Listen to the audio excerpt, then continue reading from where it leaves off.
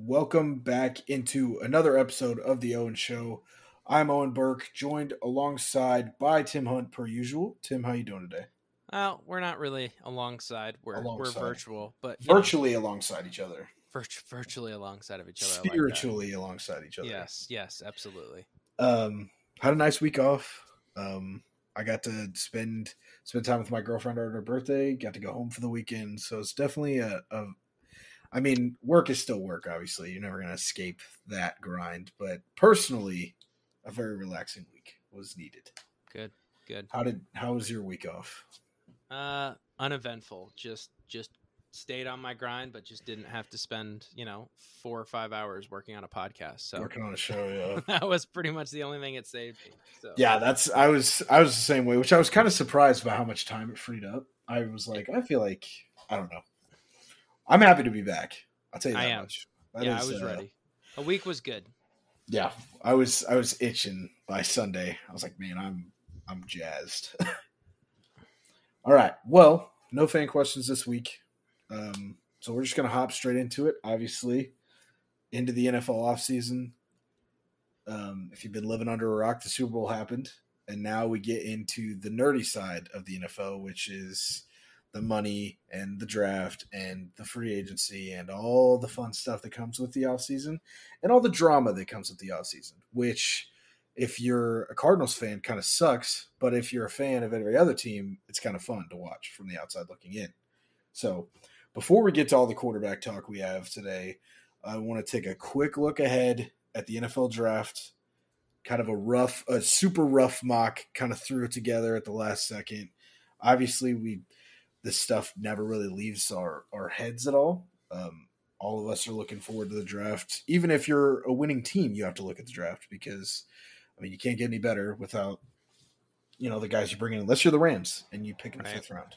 So we're gonna do top 5 today because I guarantee this is gonna kill enough time as is. Yeah, we're gonna do an episode that's gonna be fully dedicated to the draft. So, This isn't all the draft talk you're gonna get. We'll definitely do a deep dive. We might even maybe a little teaser there in the biz. Maybe we'll have a special guest for that episode. So we'll see. Yeah, we might have to do that. But today it's just a quick rough top 5 mock draft. Obviously, everyone's been looking at this. We've been looking at this extra long because these were obviously set. These picks were set in place before the postseason started. So pick one. Jacksonville Jaguars have been on the clock for a couple weeks. Technically, they're on the clock still. Do you want to go first or you want me to? Well, first question. Well, I got 2 questions before we start this. Do you want me to try to do the draft noise every time on every pick? The little ding, ding, ding, ding, or whatever it is. You know what I'm talking about? I mean, if you feel confident, I'm all for it. I don't. That was awful. Like if that came out decently good at all, I would be like, you know what, I'm gonna do this every time. But I'm gonna do this. That was awful. So we're not gonna do it. We're gonna practice. Why don't you run through your top 5 and then we'll go. You run through your top 5. I'll run through mine, and then we'll go pick by pick. How about that? Okay, sounds good. So my number 1 overall pick is the Jacksonville Jaguars. I have Evan Neal, the tackle out of Alabama. The Lions, Aiden Hutchinson from Michigan. I have the Texans taking Kyle Hamilton out of Notre Dame at 3. The Jets taking Charles Cross out of, was it Mississippi State? Is it Ole Miss? Ole Miss. Ole Miss, okay. And then at 5, this is one where I was like, I want to get weird. The Giants, I have the Giants taking Kenny Pickett at 5. You have more weird picks than I think you probably realized. Yeah. That's all good. It's a rough draft. We're not even, this is just because I want to, I was like a lot of time to change. Yeah, I was sitting here and I'm typing up everything and I'm like, I got to talk about it. I have to. It's too much fun not to talk about. So, for me, I have first pick. I have the Jags going Thibodeau. Second pick, I have the Lions going Aiden Hutchinson. The third pick, I have the Jets going Evan Neal. At 4, I have the Jets going Booth. And then at 5, I have the Giants going Kyle Hamilton. Okay. Let's talk about your first pick, Jags going Evan Neal. What did you think they were going to do that? So this is a tough one because number 1 overall picks at the tackle position, very rarely are now. Sometimes they can work. Like Eric Fisher wasn't terrible, nowhere near the number 1 overall pick. It's hard to slam dunk a tackle at number 1 overall, but to be truly honest, I don't think there's a slam dunk pick at 1 here. So I'm thinking you got to address where your biggest needs are. And I think supporting Trevor Lawrence has got to be the biggest need. And as tempting as the 2 pass rushers in Hutchinson and Thibodeau at the top of the board are, I think the Jags have got to risk it and do what they should have done at pick 25 last year and put a franchise left tackle in front of Trevor Lawrence. Yeah, the biggest thing when you have the first overall pick, and I'm going to say this too, I feel like this is the worst year to have the first overall pick in a while, and that sounds weird to say. Like, it's just there isn't one that makes you go, "Wow, that's," you know what I mean? That's yeah, it. That's it's bad for 2 reasons. Because I agree with you, there is no slam dunk. Well, first of all, the Jags obviously don't need a quarterback, but there's no quarterback to where teams are going to be punching to trade up to 1 for. And also, the reason that sucks is because there's so many options. Like, options at the number 1 overall pick never bodes well because you're second guessing yourself. You're like, all right, but I don't want to pass on Thibodeau and Hutchinson. If both of those guys turn into Pro Bowlers, even if Evan Neal or Charles Cross, whatever tackle they were to take at 1, even if he's marginal, you're like, we passed up on a franchise edge rusher, which we all know is very, very important in today's league. Yeah, that it's for me, if it's going to be a tackle first overall, it has to be a guy that you know, right? Like, I'm trying to think last year, like Penei Sewell, like in this year's class, like I don't think it's crazy to go, okay, that's a guy we're going to take first overall. Oh, I would take Penei Sewell number 1 overall pretty quickly here. Right. So it's one of those things where it's tough. You know what I mean? It's tough to say what's the right answer here, you know? How you feeling about Thibodeau? So yeah, I think for me ultimately, if I'm the Jags, I don't really want to play this pick safe. If I can trade out of it, I'm trading out of it. Oh, 100%. I don't think this is the year that, you know, there's any QBs that are going to pop off the page and make someone want to come up and get somebody. Yeah. For me, Thibodeau has the highest upside. I think Hutchinson's a safer pick, but I think Thibodeau is going to be the one that excites people, jumps off the page. Agreed, Joe. To kind of like a comparison to me of like not skill set wise or anything like that, he reminds me a lot of Clowney, where there was a lot of hype of Clowney, kind of, you know what I mean? Yeah. Big highlight plays, and when he makes them, they're incredible. So that's why I like Thibodeau here. I think you have to go for a difference maker, right? If you have the first overall pick, you want someone who's going to be a difference maker, not just a starter. And that's what I worry about, like Evan Neal. Like Evan Neal or, you know, any of the tackles that are being mocked to him. Right. Yeah. It's like, are these guys actually going to be, you know, are they going to be all pro level players? Are they going to be difference makers? Are they going to be making Pro Bowls? I just don't think so. You know what I mean? That's my problem right now. Yeah, and it's like I said, it's going to be an extremely tough decision. But if one of these quarterbacks does pop off the page through the combine and the pro day process, if it happens, if all of a sudden Kenny Pickett is a consensus QB1 and teams want him, I'm trading out of this spot 100%. If I can acquire capital later on and then take Evan Neal at 5 or 6, or even if I take the third best tackle at 5, 6, 7, I'm perfectly okay with that in the long run. Because it takes you out of that decision-making process. Because this is always going to be the most heavily scrutinized pick in the draft, year in, year out, and it makes sense. You have all the options in the world. So even if you hit, you're like, okay, Evan Neal retires as a 6-time Pro Bowler, but Thibodeau goes down as the third best edge rusher of all time. You're like, well, Evan Neal is good, but we missed out on an all-timer, you know? Yeah. Well, and I think you look at a lot of drafts in the past and, you know, it's like, do you take best available? Do you take your needs? You know, there's no one correct answer. At the end of the day, you're hoping you get the guy that is the difference maker, right? And agreed, yeah. And that's the fear. Agreed. So Lions, second pick. We both agree here. Aiden Hutchinson. Um, I think this is a Dan Campbell pick. I do think Thibodeau has higher upside, and you see Thibodeau slipped out of my top five. There's been questions drawn to certain things about his what am I trying? His work ethic on and off the field. That's not why I have him sliding out of my top five. I think a lot of teams are going to buy. I never have bought into that, to be 100%. Not fully. Obviously, it raises questions, but Right. when you have a generational talent, I mean, I think I said this the last episode I've sent out last week, 2 weeks ago, that this has been the consensus number one over. Thibodeau is the consensus number one overall pick since last year. Like the draft got over, and ESPN's like, "Hey, here's our way too early mock draft." Thibodeau was one in just about every board, but Hutchinson is the safer pick. He's taken a short trip from Ann Arbor to Detroit. I think that's part of it too. Is it feels like the right pick. Sometimes it's not. It's about like Joe Burrow. 2 years ago when he got drafted, it's like, oh, he's an Ohio kid. He's going to Cincinnati. It just feels right. That's kind of how the Hutchinson pick feels to me, at least.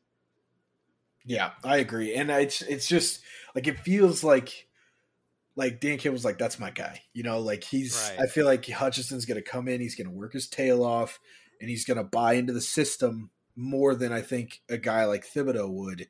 And I think that's what Dan Campbell wants. Is he wants a guy that's going to come in and play and just play football, and he's going to play whatever brand of football Dan Campbell wants. And the styles line up. I think it's a picture perfect match in my opinion. And I'm gonna say something that's gonna contradict something that I say later in this. I think the worst case scenario for the Lions is the Jags get Aiden Hutchinson, and then the Lions might be in a real pickle. And I see him stretching for like a Kyle Hamilton or something like that at 2. Yeah, like it's gonna be like the Lions are kind of wild. If Hutchinson's not there, it's gonna be interesting to see what they do. Yeah, I think that's kind of their consensus pick right now. And if that falls through and Hutchinson goes 1, they are going to be scrambling. And I feel like, honestly, in the spur of the moment, they may try to right their wrong from a couple of years ago and may reach on whoever they think the best corner is and try to, make up for the miss on Jeff Okudah at 3 a couple of years ago. So the Lions are definitely, I think, in just as bad of a spot as the Jags if Hutchinson goes 1. Okay. So pick 3 in the Texans. I have Kyle Hamilton going here. I think Hamilton, when you talk about finding a difference maker, now again, safeties aren't the most important players on the defensive side of the ball in today's day and age. When you look at game changers, those guys that change the game, that's what you're looking for in the draft. When you look at the safety position in the NFL right now, there's not a lot of them. We've seen the older guard of safeties are getting older, and we haven't really had anybody jump into the position. Jamal Adams is a guy, but has his drawbacks. Jabril Peppers, he's fallen off the last couple of years. So. Yeah, he's struggled in Seattle this last year. Jabril Peppers is a guy that we thought was going to jump there and hasn't made the leap into that next category. Isaiah Simmons was a guy with that potential. He still hasn't made that jump. So there's a lot of room at the safety position. I think Kyle Hamilton can be one of those game changers. When I look at the Texans, it's another team that has a lot of needs. They have Laramie Tunsil. They don't need a franchise left tackle. They still obviously have a question mark at quarterback with Deshaun Watson, but even I don't think any of the quarterbacks are an answer at 3. Even if there was, we have to sort Deshaun out before we can do anything at the quarterback spot. So they have a plethora of needs, and with Justin Reed's contract expiring and possibly not returning, I think they have a hole in the secondary at safety, and I think that getting a guy like Kyle Hamilton fits and it makes sense. But the Texans are in a spot right now where a lot of players at 3 make sense. I'll say this about Kyle Hamilton. I think he feels like the hit guy of this class, right? Like a guy that you go, how every class, and this always happens every year, right? There's always one guy. This is the can't miss guy of the class. Kyle Hamilton feels like that this year. The problem is not with Kyle Hamilton's character or his talent on the field. it has everything to do with the position he plays. Yeah. Because he plays like the least valuable spot, I would argue, on defense, and that's safety. Now, if it were Madden, it's a whole nother story, right? Like safeties are super important, but like in the actual game of the NFL, I just don't. It's just not there for me. So that's my only problem with Hamilton. I don't think he'll creep into the top 5. I really don't. I know there's a lot of hype around him and everything like that. I'm going to keep comparing him to past storylines and things like that. Kyle Hamilton feels kind of like a DK Metcalf, where there's going to be a lot of hype about him from the outside world going into the draft. Now, I'm not saying Hamilton falls to the second round, but remember DK, there was talks that like he was going to be the 10th overall pick and he fell to the second. It's kind of that third. Did he fall to the third? Yeah. Yeah, I believe he fell to the third. People were people had like Buffalo taking him at like 10 in a couple mock drafts, and he fell all the way to the third round. I feel like Kyle Hamilton's going to be mocked in the top 10, top 5 a lot. It would not shock me if he ended up outside of either one of those. So, just because, I mean, it's a safety, that's the hard part. I will tell you this. If Kyle Hamilton slips, he will not make it past 14 unless there is some other guy that also slips. Like if Thibodeau is available at 14 for some odd reason. Baltimore will snap the best player available up, and with a secondary that has good corners, a decent edge rush, there's not a lot of holes in Baltimore. At least not holes that can be addressed. Like a number 1 wide receiver possibly is still, like, I think they've worked themselves into a good spot at the receiver part, at least with depth, and they have multiple options. With a safety tandem that didn't work a ton well, even when healthy last year, if Kyle Hamilton's available at 14, boy, oh boy, I think Baltimore would be ecstatic with anybody that's going to slide. And I guarantee you that's what Baltimore's going to do at 14. So I don't know. It's going to be interesting to see with Hamilton, because that's a guy that excites me as well, being a Baltimore fan, because I know that whoever the guy that is supposed to be top 5, top 10 that slides to 14 will be a Raven in the long run. And I would be perfectly happy with Kyle Hamilton being a Raven in the long run. Yeah, no, I mean that's a good landing spot. I think he'll fall to that middle of the first round kind of range just because the teams, like, there's bigger needs, more important needs there rather than safety. Well, yeah, so, when you have the tackle depth and the corner depth that this draft has, like, most teams are going to be, all right, I'll take the third corner or the third tackle over the best safety. Right. Yes, I would agree. Most of the time. So I would agree with that. What you got at pick 3? I've got them taking Evan Neal. I don't think Evan Neal falls outside of the top 5. I'd be very surprised if he does. To me, this is a move that the Texans, again, is another team that needs to trade every pick down that they can, because they have so many needs. This feels like a spot, though, where if Neal or one of my other top 2, one of those strong edge rushers is there, you take them, right? Because you need a lot of things, and you normally try to build from the inside out. So if Davis Mills is your quarterback of the future, your bridge quarterback, get a left tackle, get some other things with later picks. So I feel like that makes a lot of sense. Yeah, I think Laramie Tunsil's contract expires, I want to say, in 2 years. So they have some time. But again, when it comes to tackles, especially guys that can be put on the left side, edge rushers and corners, there's really never such a thing as a bad pick unless you have such a glaring need elsewhere that needs to be addressed. Right. That there's talent at that spot. Like if there was a Trevor Lawrence, Joe Burrow on the board. Well, I guess the Texans quarterback room is just a mess, because you like Mills. I like Mills going forward, but the Texans like Mills. And will Deshaun Watson come back? What's that situation? So unless there's a slam dunk person at a position of need, you're never really going to be looked down on for taking a tackle, a corner, or an edge rusher. And the nice part is Laramie Tunsil, they traded for him, and what did they give up? 2 first-round picks for him, something like that, right? Mm-hmm. So to have a good tackle, even if you have too many, there's huge trade value in them. right? Like Agreed. worst case Yeah, scenario. So you could slide Tunsil out if Watson's gone. You obviously know that's going to be a solid haul. Now, if you draft a left tackle here for the future, you got a guy you have 5 years of control for, and you flip Tunsil out to boot. Boy, the draft capital coming back in that doors would be insanity. Tunsil will be a little bit old to probably draw big money, but no, I don't hate the move at all. So Yeah, I could definitely see that happening. The Jets at pick 4. It's another team. Welcome to the top 5. We have a lot of things to fix. That's why we're here. The Jets have a little bit of freedom because they have 2 first-rounders, I believe, in the top 10, if not the top 15, I want to say. I have them going tackle here with Charles Cross out of Ole Miss. Again, you take a quarterback within the top 5, you take your franchise guy, you put an offensive line in front of him. I think they made good, solid work with Elijah Vera Tucker last year. I liked Vera Tucker a lot because he was flexible and played tackle and guard at USC. He's playing more the guard spot. They have Mekhi Becton. This is definitely we'll talk about corners when we get to your pick. It's definitely a corner spot could go here.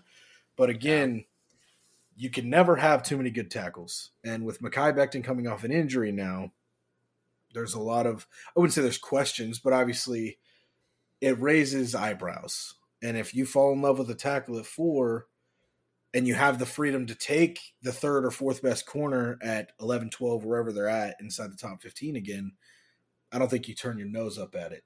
But also, if you get the best corner here and take the 4th or 5th best lineman, or even like Tyler Linderbaum at 12 or 13, I don't think that's a bad move either. Who do you have going here?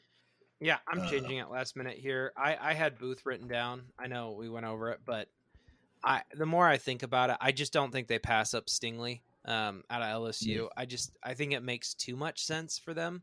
I would rather them see go corner first, because if I'm the Jets, you really need a million things. So that's tough, because you need offensive line, you need corners, you need wide receivers. You're okay at the running back position, but there's a lot of holes you could try to fill. I think for them, they're in a position where they could very well go Stingley at 5, and then go, like, if Hamilton's at 10, like, that wouldn't surprise me at all if they go get Hamilton at 10 if he slides that far. You know what I mean? Yeah. I think they go 2 defensive picks because Robert Saleh is there and their defense was kind of embarrassingly bad. So I would like to see them go corner first and then address something else. Now, that changes if one of the edge rushers fall. So if Hutchinson falls or Thibodeau falls, I would much rather them see go edge, but because that could be nasty with a Quentin Williams in the middle and then a strong edge rusher on there. That defense could get really good really fast. So they need corner help, though. If you look at their cornerback room, it's a lot of guys that you go, who is that? Who? Huh? Yeah, agreed. And Bryce Hall had a solid year for them last year, but again, probably not going to develop into the lockdown corner that you want on your defense. And another beautiful thing is, as good as these 2 edge rushers are, and there's a talent drop between the top 2 and the rest of the edge rushers in this class, there is still a lot of guys that I'd be perfectly comfortable with taking at 10 in the edge category. Right. Yeah. So they're a team that has flexibility, and I think it's going to be really hard to grade one of their picks by itself without grading them together.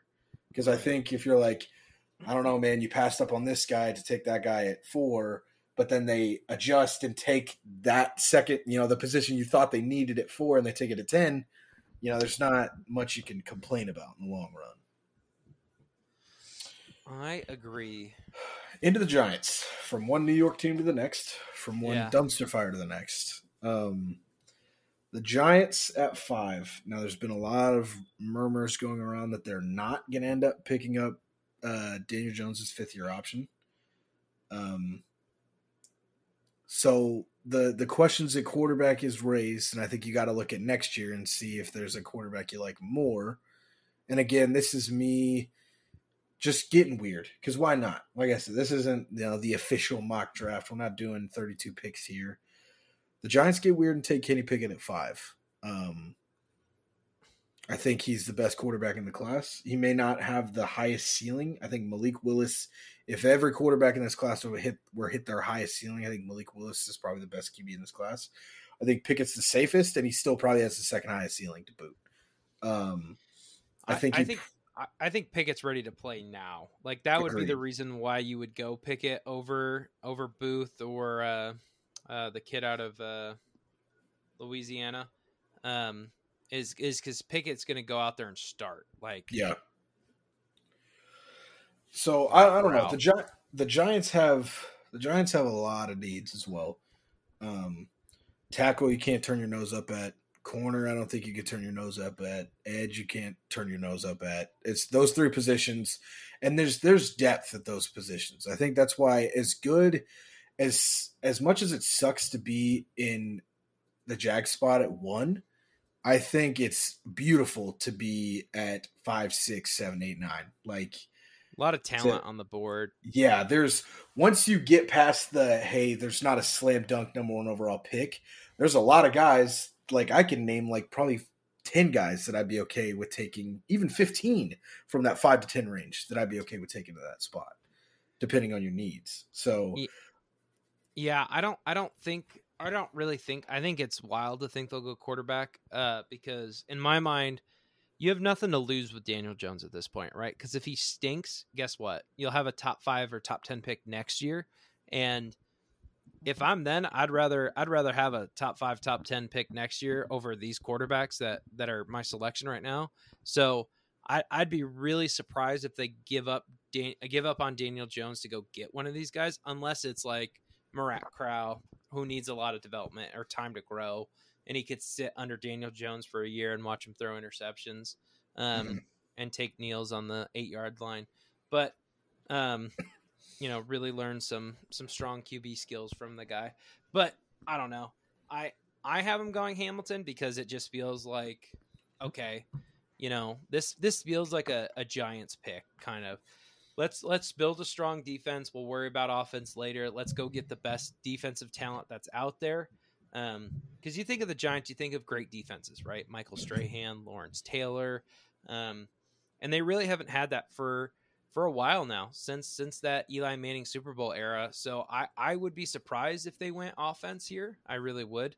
I think they need a wide receiver, but I think they're going to go defensive heavy as well. Yeah, again, there's a lot of teams inside this top 5 that need receiver. I don't think there's a receiver that can go this early. And there's also a lot of late round wide receiver talent. Yeah, and there's a lot of free agent receiver talent too. So right. You can go, even if you don't go big, go get like a DJ Chark from Jacksonville. It's not world breaking, but I think has upside to possibly be a 1. And if you have talented guys around him, aka Kadarius Toney, and if they can get Kenny Golladay into the end zone after paying him $72 million, the Giants would be okay with that in the long run and be able to address bigger needs first. And like you said, we like to build teams from the inside out. I don't think tackle's out of the question here as well. Just how quickly tackles go and where tackles go depends on what's happened in the previous picks, because the Giants may not want to take the 3rd or 4th best tackles. There's a lot of drafts that I've seen that the top 5 is a tackle at 1, Hutchinson and Thibodeau in some order at 2 or 3, and then tackle again. So it's such a needed position, and Andrew Thomas has made strides in the last year and honestly had a really solid campaign this last year out for the Giants. But if the second tackle is available at 5, you're like, it's just – and it's especially if it's a guy that you're in love with too. That's another thing that's so unpredictable. It's about top 5s is if you have a guy that you're in love with, I don't care if Mel Kiper says it's a reach. This is the guy that I want. I'm going to go get this guy, If you can get through the combine process and you're like, we have pick 4, he's projected at 9. I'm not even going to take the risk to trade back 2 spots. I want that guy. You're going to take him at 4. Yeah. Well, and the other thing that makes this year so interesting, like with picks, is the Jets have 2 picks inside the top 10 this year. So do the Giants as well. So it's interesting to see like who they'll value where okay, do we wait on this guy because we don't think the Giants or the Panthers are going to take somebody, or in the Giants case, they're like, we just got to wait out the Panthers, Yeah. So it's weird to think about how that dynamic is going to break down in the end. Yeah, especially with the Panthers have been probably the team that has been looked at the most to take a quarterback inside the top 10. The Giants could have back-to-back picks of the best available players that aren't quarterbacks to boot. So the Jets have their 2 picks, and then the Eagles fall. They have 3 first-round picks, and they're all from 15 to 19. So it's another team that's going to eat up the middle of the first round as well. So I would be shocked if the Panthers don't go QB, but that's just me. I mean, and who knows what happens if they get a Jimmy Garoppolo or a something else before the draft, then obviously they don't go QB. Or maybe they do still. I don't know. That's true. Who knows? The Panthers are extremely unpredictable, as all the teams in the top 5 are. That's why they're here. They're not the best at decision-making sometimes. That's fair. That's fair. So that's our top 5. Our top 5 mock. It's going to be real interesting to see what happens, obviously, come draft time. And this definitely is not going to be the last time we talk about this at all. No, I just want to say one thing real quick is whenever we do mock drafts or talk about the offseason, I thank God that I did not become a Jets or Giants fan, because I would hate 8-year-old me right now if I was a Jets fan, because I would have had a life of misery, because every other sports team I watch is awful all the time. And I don't know if I could handle the football teams that I root for also being terrible. Terrible, yeah. You got to have one bright spot usually, and it is brutal for Jets and Giants fans out there. And you could take a couple bad years. I think we could both agree. Baltimore's picked in the top 5 once in the last 4 years. Missed the playoffs 3 or 4 times. The Patriots have had their down year last year with Cam Newton. But for the most part, pretty spoiled when it comes to football. So the thing with all 5 of these franchises, to be 100% honest, the Texans have at least had their peak years where they went 14-2 at one point. Yeah, with all the talent they were legit, yeah. The other 4 teams have been in this position too many times to count in the last 10 years. Well, the Giants at least have a Super Bowl in the last 15 years. True. The Jets were relevant with like Mark Sanchez and Rex Ryan. The Lions, on the other hand, have never been very relevant. So. The Jags had their one AFC title game with Blake Bortles. That's true. Yeah. But again, outside of those 2 years of success here and there with the Jags and the Texans. All of these franchises outside of the Giants, you haven't seen more than a 4-year stretch where they've been good. Yeah, or even relevant, to be 100% honest. Right. So I agree. Prayers out to all you fans that we just talked about there. Yeah, I was going to take another slight jab, but I'm not going to. I'll save it. Well, I'm sure it'll come naturally later on. So, this is going to be headlines. Obviously, I renamed it because, of course, welcome to the offseason. Welcome to the most important position of football. All the headlines are about quarterbacks right now, for the most part. So we're going to talk about a couple of them. And when I say a couple of them, I mean a majority of them. So, starting off with the biggest fish in the pond, Packers GM came out today. They've been doing a lot of interviews with the draft process and everything. Mike McCarthy's talked to the media. All GMs are talking to the media. Packers GM came out and said he has not gotten a single phone call about a possible trade for Aaron Rodgers at this point. Are you buying this? Is this a smokescreen to maybe draw some attention in? No, I'm not buying this. Are you kidding me? There's no way.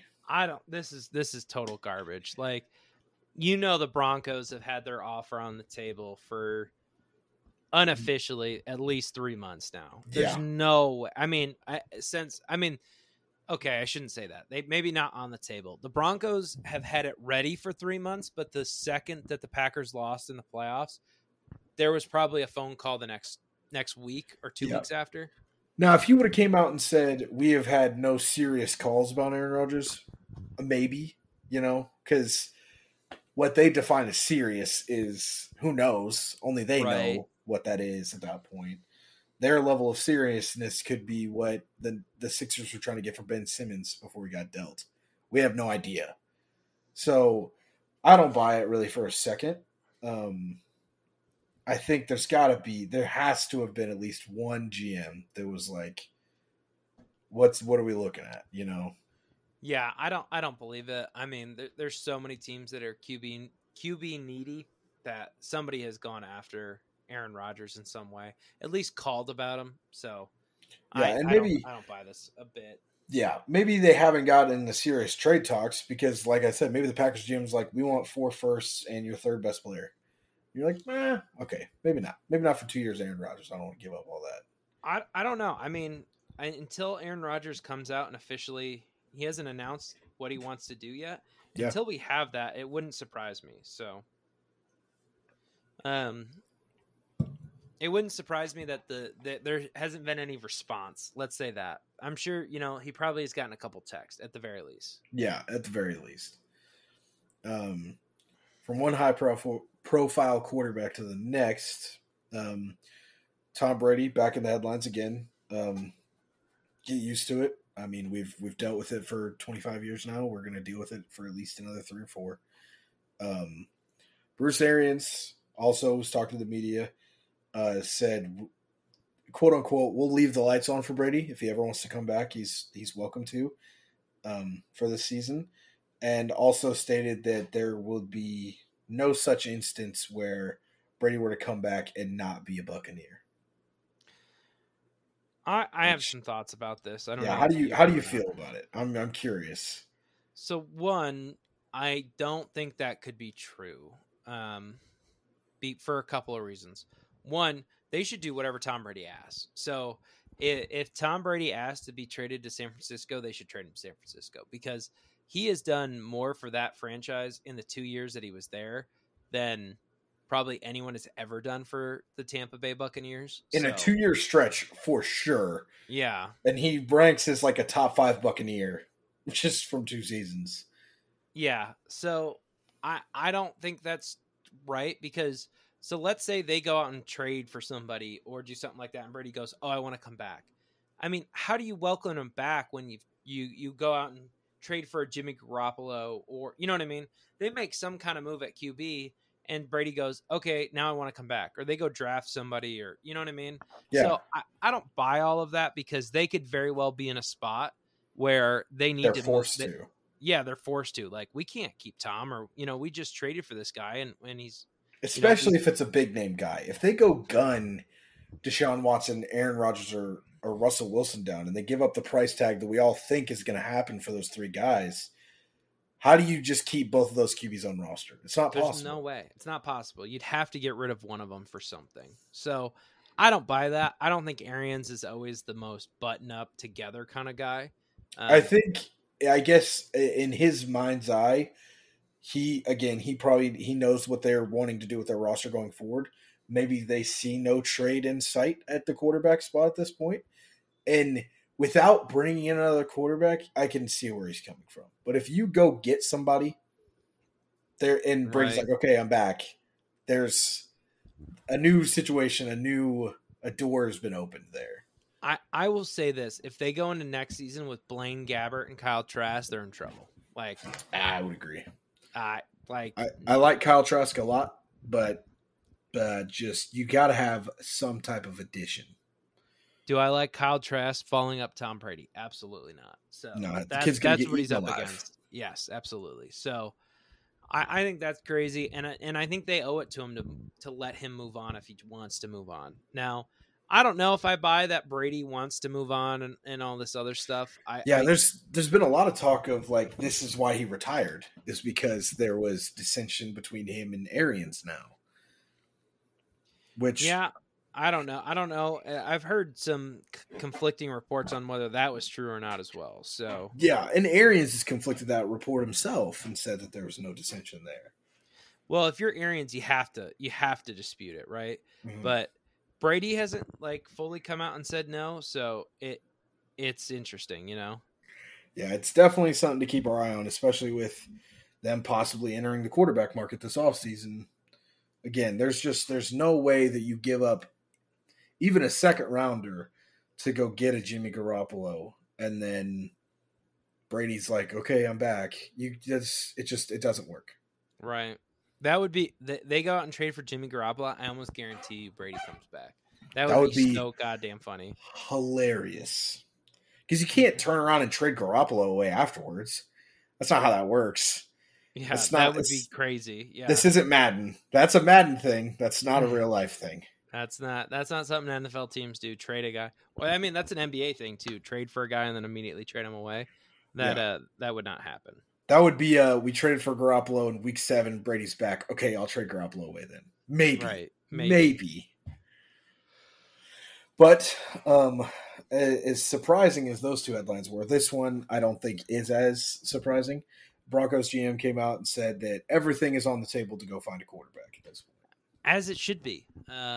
If you're the Broncos, I mean, what piece are you missing? What else can you add besides a QB at this point? Yeah. There really isn't much. And I feel like just about anything they would lose, they can supplement pretty easily. You can go find a guy to fill in that spot. Obviously, we've seen it in the last 5-6 years, and I know Broncos fans have felt it. Obviously, you can't just plug a guy in at quarterback and go win games. Right. I could plug a guy in at left tackle. I could plug a guy in at corner and probably be okay. I can't plug a quarterback. Well, and there's so much on the free agent market this year too, of like varying positions and things like that, where you could give up a wide receiver and then go sign a guy like Chris Godwin, or you could upgrade at a position after trading somebody away. Right, absolutely. Yeah. If you're willing to spend the money. So yeah, I'm not surprised by this at all. I believe it's true. I mean, they got to be desperate for one. And again, they're in a spot where they didn't take one last year when there was talented QBs on the board, and here they are having the 9th pick in a class with, okay quarterbacks. So in a year by year situation, I think last year as a Broncos fan, I would have been like, that would have been the franchise I would have been most unhappy with as a fan base, to be 100% honest with you, because this isn't like, oh, Peyton retired last year, we're going to plug and play a quarterback and take Pat Surtain at 9. This was, Peyton retired 5 years ago. We've plugged and played 4 different guys, and none of them have worked. There's talent at the quarterback spot on the board. And yes, I get it. Pat Surtain is a lockdown corner. There's a chance he becomes a top 5 corner in the game. He had a ridiculous rookie season, and he probably would have won Defensive Rookie of the Year if Micah Parsons didn't get drafted last year. But Justin Fields and Mac Jones were on the board, and you've been a quarterback away for 5 years. It's and you already had probably a top 10, if not a top 5 secondary in the game before you drafted Surtain. You had 2 guys that played extremely well at the cornerback spot in Bryce Callahan and Bradley Roby, and you have Justin Simmons at safety. Corner was not a need. I get it. He's a slam dunk of a pick, and he's great, but not only was there a good player at a bigger need, there was a better player at the biggest need that you had. Do the Broncos make the playoffs with Mac Jones? I would say no. I think they would be close. They would be closer than they were. I don't trust Vic Fangio to get. To me, then that falls back on the coaches at that point. I don't know if Fangio's would get them over the hump in a crowded AFC playoff race. Oh, see, I think he would. So, I think it's a possibility. It's definitely more possible than Bridgewater and Locke getting them there. I'd tell you that much for 100%. Yeah, I think they're close, if not in, and we know for a fact taking Surtain did not put him in the playoffs. So no. And me saying that I don't think they would make the playoffs with Mac Jones last year is more about how crowded the AFC is than anything. That's fair. Because you look at the first team out was the Chargers, and you're asking me to not only overtake the Chargers, and then obviously I think I would probably take them over the Raiders at that point, but especially after the year the Raiders had. But here we are. Who made the playoffs? The Raiders did. So true. Who knows?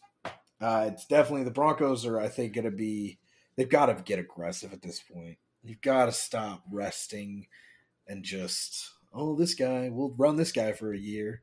I think if any team makes a move for a QB, it would be the Broncos. Like, I feel like they're the most trigger – I mean, people keep saying that the Panthers are trigger happy and ready to make a big move, but I would be shocked.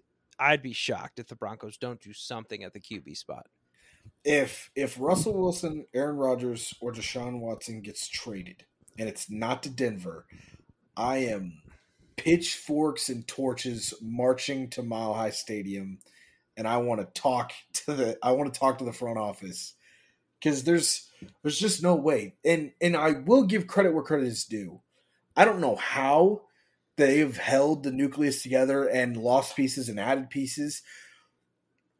There's no way that a team should be able.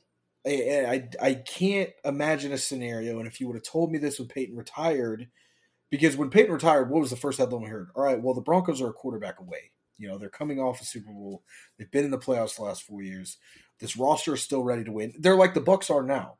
Plug a good quarterback in, and they could definitely make it right back into the playoff race and probably a deep playoff run. We are 5 to 6 years removed, and they are still at that same spot. They're still a quarterback away. That's insanity to me. I don't know how they've done it. I will give them credit for doing it, but I also, the biggest discredit is they've had options and they've had chances to get the right quarterback, and they have passed on them every time. Right. Not every time, most times. Too much, that's for sure. Yeah, agreed. This next one, kind of the last general trade rumor circulated one, and obviously it's going to be about multiple quarterbacks. There's rumors Carson Wentz is possibly on the move from Indy, and they weren't happy with his performance last year. Garoppolo possibly being on the move. He is now having shoulder surgery on his throwing arm.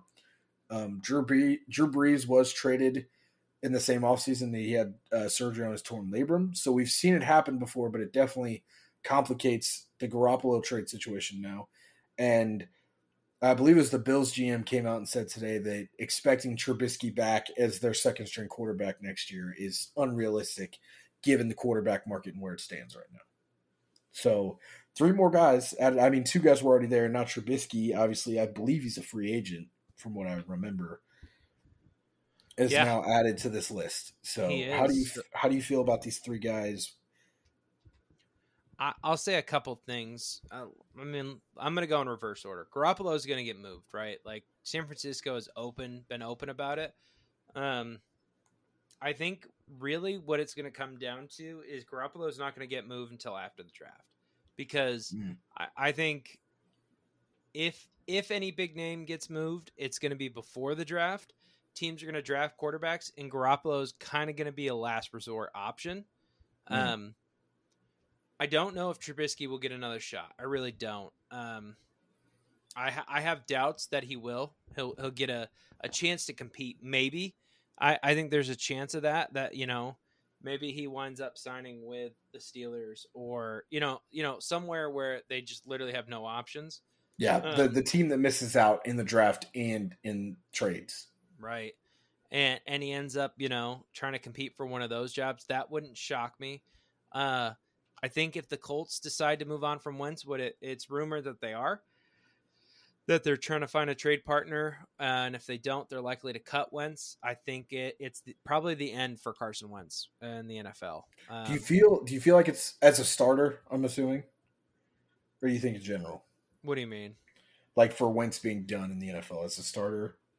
Yeah, I don't think he'll start. I think that was, if it was going to work, it was going to work in Indy, and I don't think anyone else saw. I don't think there was enough there to make me want to go, yeah, we'll go get him. Do you agree with the move to move on from him so early? I don't. No, I would have kept Wentz for at least another year. I agree. If I were the Colts. I mean, I gave up a first round pick to go get him. Right. And for a year, it's not worth it. At least for 2, you could maybe justify it in your head if he puts you. I mean, they were close to the playoffs. Like one. And if nothing else, his draft stock goes up and you trade him away or you cut him. And again, this isn't a quarterback laden market this year. Who are you, unless there is something in talks that have happened that we don't know about, unless Pat McAfee is paying Aaron Rodgers under the table to get traded to the Colts, who are you going to go get that's going to give you a better shot? Because obviously this is the team that said win now mode. The Colts are trying to get to the playoffs. They're trying to get the playoff experience now, so 2 to 3 years from now they are ready to compete. So who is the guy outside of, again, spending a lot of draft capital and maybe a player or two to go get a big name quarterback? Who's the guy that's the upgrade? Because if they move Wentz and they go get Garoppolo or Trubisky or even like Gardner Minshew or any of the mid-level quarterbacks, low-level quarterbacks that are going to be available this offseason, I'm not happy at all. If we're being honest, it feels like a Colts move to just waste another Super Bowl window. I mean, they wasted Andrew Luck's career, got good after he decided to retire. Mm-hmm. Peyton Manning, he only won one Super Bowl there, which is still wild to think about. Mm-hmm. They're just not a team that ever can seem to get it all together at once, At the same time. Yeah. Exactly. Nothing ever is all lined up for them. So the team's really good. They can't figure out the QB. So I don't know if they're in full reset mode or I have no idea what their plan is. And again, if this was last year and all the quarterbacks are available in the draft and maybe if Aaron Rodgers and Russell Wilson were free agents and not, or maybe if Tom Brady was a free agent and not, where you have to go get them, it makes sense. I'm like, okay, if you're upgrading, but there is outside of Watson, Wilson, and Rodgers or some unforeseen trade that hasn't even been brought up yet, like a Kyler Murray deal, or if Baltimore can't get a deal done and Lamar hits the block, something that has not even entered the realm of possibility yet or even predictability yet. There is no quarterback that I feel better about than having Carson Wentz there for a year.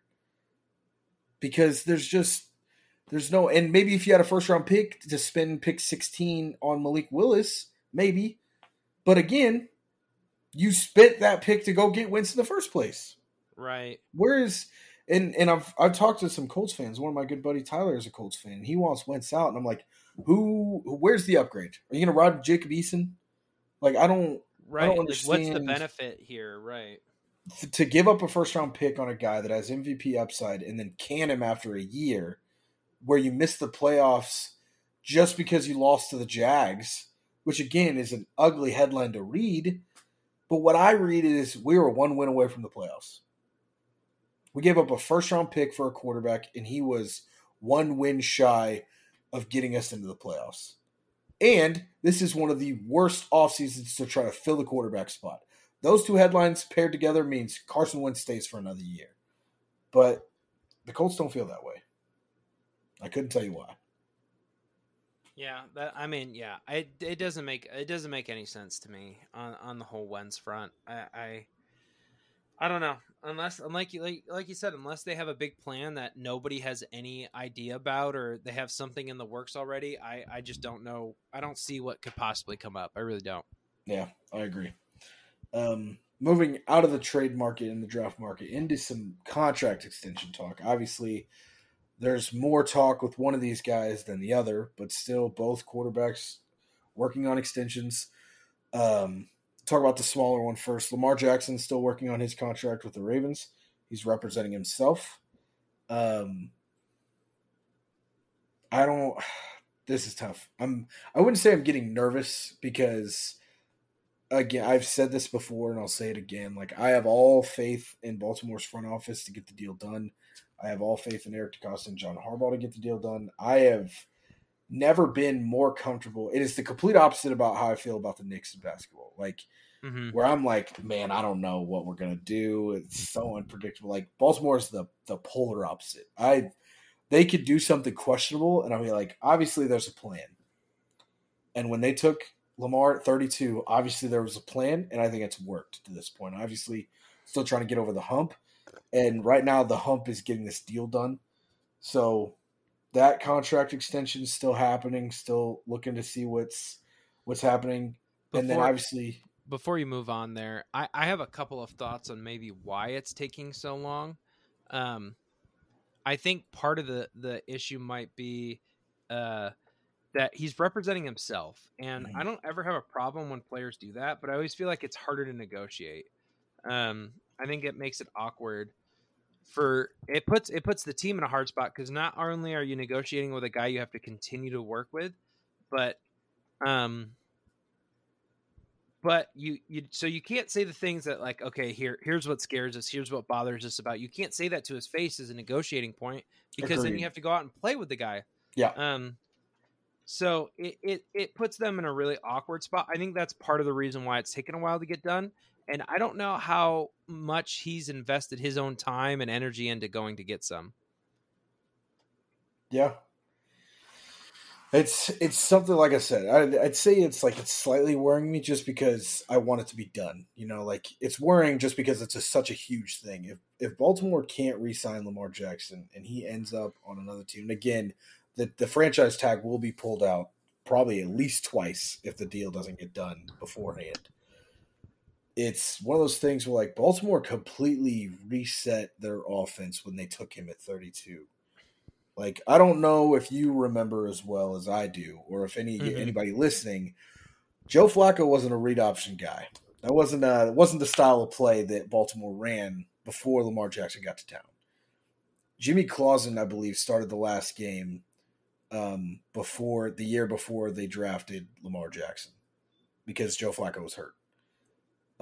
So this is a team that drafted this kid at 32, and we've seen it done before, but it's always the number one overall pick. You're willing to, all right, I took Trevor Lawrence. We got to shake things up and build this playbook to his style, or a Joe Burrow. I don't think there's really been as much of a change in an organization that I've seen in Baltimore from Joe Flacco to Lamar Jackson. And I don't think any team has seen it from a quarterback that wasn't a top 5 overall pick or even a top 10 pick. So without Lamar Jackson, Baltimore, I wouldn't say it doesn't work, but it is severely hindered because there's not a lot of quarterbacks in this game that can do what Lamar Jackson does, if any. And the guys that can do what Lamar Jackson does probably don't do it as proficiently as Lamar Jackson does on the ground. Well, even in their backup with Tyler Huntley there, it's good, but it's not the same, right? Like he can come in and fill that role for a couple of games, but it's not to the same level that Lamar is. Yeah, the explosivity and the level isn't there. It's good because you don't have to change your playbook when your backup comes in. Like if Baltimore had Mitch Trubisky as their backup, half the playbook goes out the window when Lamar Jackson's out of the game, if not more than half. Yeah. So that's why Huntley worked so well. That's why Trace McSorley worked so well before Huntley got there and took the backup job. So they've got to get that deal done because they have invested they didn't invest the number one overall pick, but they completely reshaped the playbook and how that team plays football when they drafted Lamar Jackson. So they've got to get that deal done. As far as Kyler Murray goes, oh God, what a mess this situation whole is. Other situation now. Yeah. This is I wanted to talk a little bit about Lamar first because obviously it's going to be a little bit of a smaller talking point. Mm-hmm. But as far as Kyler goes, this story just seems to get weirder and weirder by the day. It was all very sudden. He deleted everything that had to do with the Cardinals off his Instagram, took him out of his bio, unfollowed the team, and you're like, okay, we've seen this happen before. It's a more and more often thing. I think I'll steal the words out of your mouth. It happens a lot more in the NBA than it does in the NFL, but it's happened. This isn't a brand new thing when it comes to athletes in today's day and age. So the thing that is adding to this now is the headline, or not the headline, the tweet that I saw today. People are obviously talking on Twitter about this, and Larry Fitzgerald comments on a tweet. Did you see this at all? I did not. No. Oh boy, this is now that I'm looking at this, part of me wants to go fact check this because it's just a screenshot of a tweet. And Larry Fitzgerald isn't verified. Okay. Fake. Okay, hold on. Maybe this is Larry Fitzgerald Sr. Maybe this is his dad. Oh, okay. Let me double check the comment on this. Larry Fitzgerald Sr. Okay. I thought this was Larry Fitzgerald talking when I read this, and I was like, holy shit, this is a lot. But so this is what Larry Fitzgerald's dad thinks. This obviously calms the story back down, where if it was Larry Fitzgerald himself saying this. But Larry Fitzgerald Sr. said he's spoiled. He brings his Oklahoma offense to an NFL team and has to catch up. Great talent. He's never been humbled. Keep working. So saying that, Kyler was spoiled at OU. He had Lincoln Riley, who is one of the better college coaches in college football, was able to go to the NFL, had Cliff Kingsbury was his head coach, who also runs a very similar offense, the air raid offense. And, they brought in D-Hop for a second-round pick early on in his career. Or his second year, they added D-Hop. They've drafted well around him. James Conner's been a hit at running back. Basically saying that Kyler's really never had to work for what he has right now. And he's spoiled with the last 5 years he's played football. Which is an interesting way to look at it. Because, I mean, a lot of that is true. I don't think it's one of those things where it's true, but I also feel bad for looking down on Kyler Murray because he's lucked into such good situations in the last 5 years.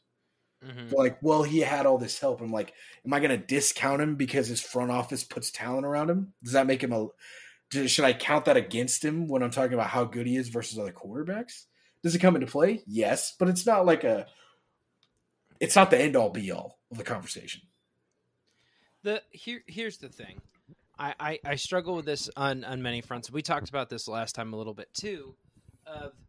He has no leverage right now. I mean, they have so much time on his contract plus the franchise tag. So I am very confused by this move. I don't know where they think, the strong point's going to be, or, I'm not sure who he's getting advice from, but he's not getting very good advice. That's what I'll say about that. Yeah, I would agree. Because it's all strange, and there's a time and a place when you can and get away with this, and it's just not right now. So no. I don't know how much money they're asking for, but boy, I hope it's not a lot. That's all. And it's also weird on Kyler's front because I agree with you. He doesn't have much leverage where he's at, and there was no, at least to us, the general media, there was no headlines. There was no dissension before he deleted all the posts and took them and unfollowed the team on Twitter. There was no dissension, according to us. Like, if you were to ask us, and I believe, because I didn't read, I check ESPN all the time. We watch Sports Center every day and, the Pat McAfee show and all these things. We're very involved in the sports media world. There was not a single headline about Kyler and the Cardinals maybe being unhappy with each other. This all started on his side. And now it's coming out after the fact that certain people around Kyler Murray, or maybe were around people that were around Kyler Murray, are saying that he's not a good leader. He is a very disconnected from the team at times. He's not, he's immature about certain things. So it's hard to dispute the claims when Kyler doing something childish is what started this conversation. Because I think we can all agree that, and it you have your reasons for it, or whatever the case may be, deleting all your pictures of the football team that employs you in the NFL, unfollowing them on Instagram and taking them out of your bio and everything is an immature thing to do. I think it's not something that I'm like, get them off my team, I don't want them. It's not like an immature thing where I want to move on from the guy, but I think it's an immature act in my opinion. Yeah. Well, and here's the other thing I'll say is, where is the grass going to be greener, right? Yeah. Like we talk about this all the time whenever a team moves on from a head coach, or, even other quarterbacks of like, okay, if you're Aaron Rodgers, where are you going to go and be surrounded by better talent? Mm-hmm. Not many places, right? If you're Kyler Murray, they have hired a coach that fits your scheme. They've built you a phenomenal offense. They went and added pieces, right? Aaron Rodgers has begged the Packers for years, hey, go all in. Let's try to win one season. Let's push everything into the center. They'll never do it. The Cardinals went and got J.J. Watt this offseason. Mm-hmm. They went and traded for Zach Ertz in the middle of the season. They went and got A.J. Green. They never stopped trying to make this team as good as possible. They were always all in, you know what I mean? Moving capital for now. In a majority of the ads, I feel like have been on the offensive side of the ball to boot. When you look at the time that he's been in Arizona, the guys that have been added to this team, first of all, there's a lot of talent that's been added to Arizona since Kyler Murray's gotten there. And I feel like a majority of it is on the offensive side of the ball. Rodney Hudson came over from Vegas, who's a top 5 center in the game. They added DeAndre Hopkins, who's a top 5 receiver in the game. They added A.J. Green, who's an ancillary piece, and obviously from what we saw this year, still has some gas in the tank. They drafted Rondell Moore, who's been solid. They added James Conner, who's been a monstrous in inside the red zone. they added J.J. Watt. I'm looking at, like, they traded for Zach Ertz in the middle of the season. I'm like, this team is doing everything they can to put as much talent around you. Like, they're not – this isn't a team that went out and got J.J. Watt and then went and got Von Miller and then went and got Jalen Ramsey. You know, like, this is a team that is adding offensive pieces around you on your side of the ball. There's I would kill as Lamar Jackson or as a Ravens fan for my team to go add AJ Green or DeAndre Hopkins or Zach Ertz or Rodney Hudson, let alone all four of them within the span of 3 years. Yeah. That is insane amounts of things. And Kyler has benefited from that because he had a solid rookie season. It wasn't world-breaking, it wasn't earth-shattering, but it was good. DeAndre Hopkins comes to town year 2, and he made a leap. And a lot of people are like, man, Kyler Murray got a lot better. And there's also the camp that was like, they're like, Kyler Murray made a huge leap in year 2, and they're like, the leap, and it's a picture of DeAndre Hopkins. So yeah, I mean, he didn't have his number 1 wide receiver last year, so everyone's kind of, you know, I feel like they got a pass, and this was their first year being real good, right? Like they were competitive Super Bowl contenders. They were 8-0 to start the year. Exactly. I think you add D-Hop back to that team, I think you've got a legit team. I really do.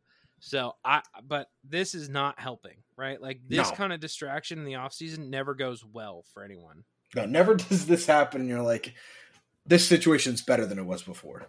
Yeah. Right. Exactly.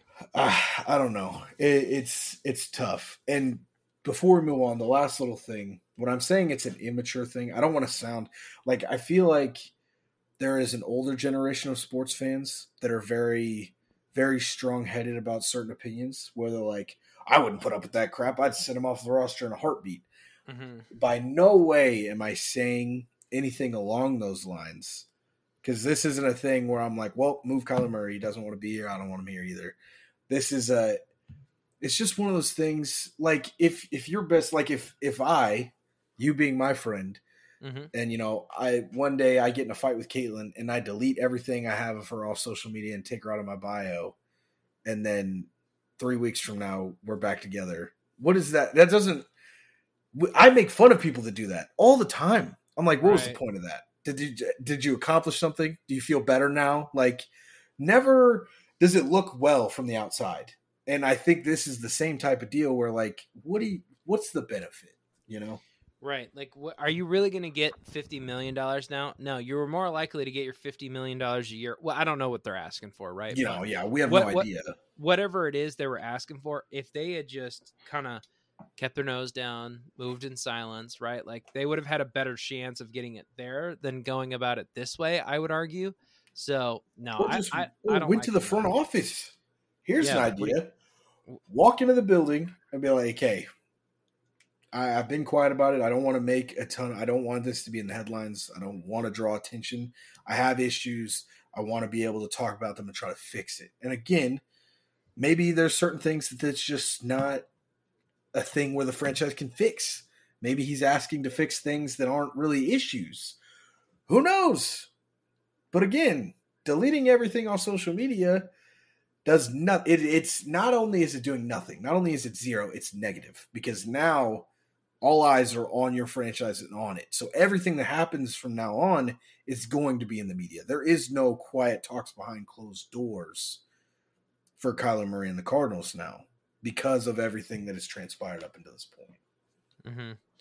I mean, just admit it, dude. You're an old school guy, you know? I'm an old head, man. What can I say? Back in my day, you know, quarterbacks played for the same team for 17 years. They didn't make more than $250,000, and the nose guard was the best player on the field. You know, that's all I'm saying. And we ran the damn football, I'll tell you what. I tell you what, back then we had a fullback and 8 tight ends on the field. We had no wide receivers. I don't know what all this mumbo jumbo's about. I don't know when tackles became so important. Back in my day, it was all about those guards and who can mash those nose tackles the best. It didn't matter. You needed inside offensive linemen, not edge protection. Yeah. Man, okay. So, I mean, I want to say we're going away from quarterbacks. We're not. We're going to hop into some hot takes, and sure enough, we're going to stay on the quarterback train. But we are more generally speaking, than a name or two here or there. So, why don't you open us up? Give me your bold prediction for the off season. So from now till the preseason starts, what is something bold that you feel like is going to happen? I don't think any QBs on rookie deals will be replaced. Mm. So we're So saying, give me the list. Do you have a list? I can rattle the names off the top of my head. I don't think Jalen Hurts gets replaced. I don't think Daniel Jones gets replaced. I don't think Baker Mayfield gets replaced. I think all of those guys stay pat. I should say no guys on rookie deals still in their original spot. Because now Sam Darnold popped into my head, and I was like, yeah, he's definitely getting replaced. Yeah. But like outside of the guys that are in their home spots, like guys that you were on the fence about, like you have the Giants taking Kenny Pickett. I don't think that happens. I think everybody rides it out with the QBs they have now that are on rookie deals. Yeah. I don't. Yeah, I could definitely see that happening again. And it's the off season, and to be 100% honest with you, the off season is more unpredictable than the middle of the season is, because this is all now. It's not how good are you on any given Sunday. This is emotions are being brought into this. You know, the Kyler Murray stuff. That's all emotion. That's not something that happens on a Sunday. That's what happens on a Monday through a Saturday. You know, so and that stuff is way more unpredictable than the Jags beating the Colts in Week 18. You know, so I definitely see it as a possibility, and I would say it's probably more of a possibility than anything. I could definitely see that happening, just without anything unforeseen happening. Now, if Green Bay and Cleveland talk and they want to do a quarterback swap, obviously that changes things. But again, that's something that hasn't been talked about. I don't think I'm what I'm saying is I don't think any of that comes to fruition. So I don't think so either. So I would agree with you. My bold prediction this offseason, and I'm gonna change it. I'm gonna get, I think, a little bit even more to the left here. I don't think any big name quarterback is gonna get moved this offseason. I think Russell Wilson, Aaron Rodgers, and Deshaun Watson will stay put going into the season next year. Okay. Off of that, so do you think Deshaun Watson sits another year, or do you think he plays for the Texans? If I had to bet money, I would think Deshaun Watson's going to sit another year in Houston. That's crazy. It is crazy. It's ridiculous, to be 100% honest with you. But I think the Texans are staunch on the fact that they want to get a deal done, and I think they're going to take the Sixers mindset of they want the world and a half back for Deshaun Watson, as they should to a certain degree. We all know how talented Deshaun Watson is and what he can do for your franchise. Mm-hmm. But I also think that Watson is pretty staunch on not wanting to put on a Texans jersey again because of just the way that everything's happened. I feel like he didn't have the support of the franchise through everything that he went through. At no point, I feel like, did Deshaun Watson have the Texans at his side. Now, again, all these allegations pile in and everything starts to rack up true. There's no way the Texans are going to be like, we still stand behind Deshaun Watson. That's not going to happen. But at no point, even when it first started, I don't feel like the Texans really ever had Deshaun's back through any of this process. And I think the whole him being a practice squad free safety to keep him on the field and have him, that was so weird. I don't know whose decision it was. I don't know what happened and who thought it was a good idea. I don't see Deshaun suiting up for them again. And I'm betting more along the lines of just the logistics of that trade happening is crazy. And again, but also to let it be known, I didn't think the Ben Simmons deal was going to get done for the deadline. Look where we are now. You know? Yeah, that's fair. Yeah. I've been wrong in the past. Never say never. That's what we can take away from this. And I don't think this disqualifies. If Aaron Rodgers retires, I think that's still a true statement. I think Rodgers, Wilson, and Watson will be a part of their franchise. Wilson will play for the Seahawks next year. I think Rodgers is either a Packer or he hangs it up, and I think Watson sits another year. That's not crazy. Yeah. The logistics of trying to get those trades done are so hard to get through. And the deadline is the draft. Like you said, I don't think there's a scenario where Aaron Rodgers gets dealt after the draft. That's not a... It's hard because the draft capital is you don't get an immediate response back with that draft capital, you know? Mm-hmm. So when you move them before the draft, then that team feels like they got value because they got picks this year, players this year. the guys that they've spent all year scouting, the Texans can go get another guy in the first round if they get Green Bay's back. Exactly. So that's what I'm sticking with. I love how we're both sticking with quarterbacks there, but tis the league we play in. Tis the league we watch. Most important position that's out there. So agreed. You want to talk about some NBA now? Bring it on, my friend. We've got time. We've got time to talk about the NBA today.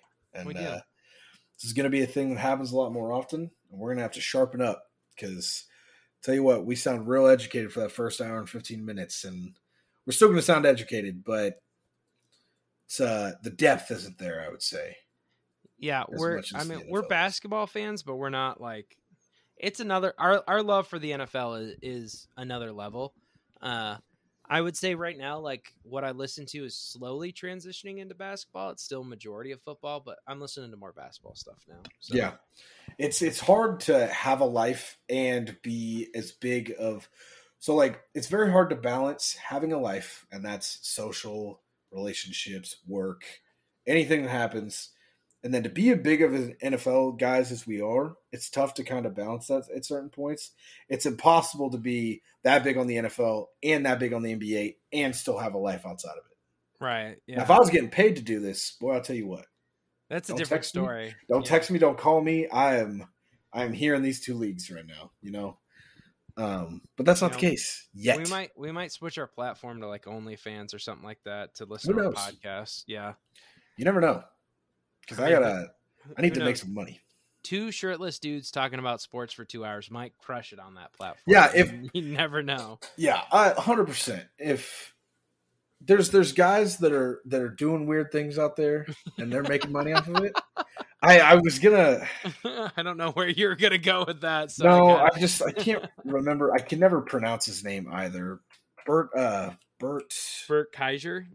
Yeah. Yeah. If Bert Kaiser can do a whole stand-up routine with his shirt off, I think we could do a podcast with our shirts off. To be honest, that's fair. Maybe he's ridiculously successful. And that's crazy. Yeah. All three of our body types are about the same, so we can make that work. Yeah. Maybe that's in the future for us. We'll see. Yeah, who knows? So, into the NBA. Some more centralized stuff that's obviously happened recently. Obviously, NFL is very scheduled week to week. We have games to talk about. We have, the trade deadline that happened. The NBA, it's a game this night, 6 games the next night, an off night, and then 10 games. So it's very hard to talk about a game-by-game situation here. But obviously, we got to cover the big stuff. And the big stuff that happened this last week was Ja Morant's continued ascension into the higher ranks of players in the NBA. He had 52 points on, Monday night, I want to say? Yeah, Monday night, I think. Obviously, he was in the MVP race beforehand. A lot of people have been talking about that. It's just hard to take JoJo and Joker off the podium at this point, but Ja Morant is doing his damnedest to get there. And also a fun fact, with that 52-point game, he set the franchise record for scoring for the Grizzlies in a single game. But also, another thing I thought was funny was the fact that he now owns 4 of the top 5 single-game scoring performances in Grizzlies history already. He has impressive. 1, 2. I think Andre Miller has 3, and then he has 4 and 5. Wow. Very weird. It's also it shows just how impressive he's been in the 2 years he's been there as well. Not even the full 2 years, like the year and a half. Yeah. Let's talk about kind of one of your headlines here. MVP bolstering, and all this stuff. If I see another post that Ja Morant is having a better season than MVP Derrick Rose season, I'm going to lose my mind. Like that drives me nuts. I love Ja Morant. I am a big Ja Morant guy, but like he is not quite there yet. He is getting close. This year is close to peak Derrick Rose, but it's not there yet. That's what I have to say about that. That drives me nuts because I feel like there's definitely a generation, and maybe I'm part of that generation, like who overhype what Derrick Rose did because it was so crazy and He was so electrifying. And for a year, it was like the only year for a long time where somebody felt like they were better than LeBron James. When it was so unexpected. And I think another thing was just with how talented the league was. We're talking about 2010, 2011. We're talking about prime Kobe Bryant, the Celtics big three are together. LeBron's in Miami. The Knicks are relevant with Melo, Tyson Chandler, and Amari Stoudemire at the time. And here comes this kid as a 24-year-old MVP and is just taking it by storm. Yeah. I think Ja Morant is not quite there yet, but he is trending the right direction. That's kind of why I love Ja, is I think he reminded me so much of Rose. Because, go back to one of our first episodes. I said I would take Ja Morant over a lot of guys. Like, he would have been my rising star. Like, I love Ja Morant. Not peak Derrick Rose. Like, I need to get that off my chest, but I love Ja Morant. I think he deserves to be in the conversation for MVP. I don't think he's a legit candidate this year, I would say. I don't know what your thoughts are on that, but I love him. I love everything he's doing. I think he's bolstering into one of the next stars of the league. That's for sure. I feel like, again, I don't think there's a slam dunk MVP candidate at this point. I don't think anybody's ran away with the award by any stretch. I do think he is probably fourth at least on my list at this point, because JoJo and it's impossible. Like, a lot of people have talked about JoJo all year for the MVP conversation, and I agree, and I love Joel Embiid, but the bottom line is Nikola Jokic won MVP last year, and statistically, he is having a better season this year than he did last year. Last year, right? He is averaging 13.5 rebounds in the game, which is second only to Rudy Gobert. He's still top 10 in assists, and I think he's still putting up 23 to 24 a night. So those names are both there. And it depends on how you look at the MVP to decide how your rankings are going to be, because I think LeBron James deserves to be in the conversation, but with the Lakers being the 9th best team in the West, a lot of people discredit that immediately. Well, here's the problem. It's kind of rigged, right? Like, let's just admit it. Like, people are like, "Oh, the NFL won." The NBA is all storyline driven, right? Mm-hmm. Like, it is not truly about who's the best. It's just about who's the best storyline that year. So yeah, and the voters usually swing towards the obvious best player on a top 3 team on either side. Exactly. Of the NBA.